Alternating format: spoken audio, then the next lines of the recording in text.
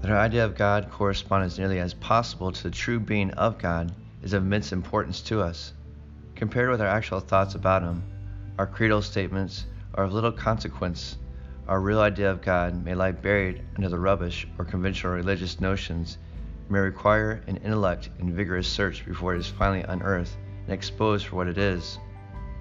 Only after our ordeal of painful self-probing are we likely to discover what we actually believe about God.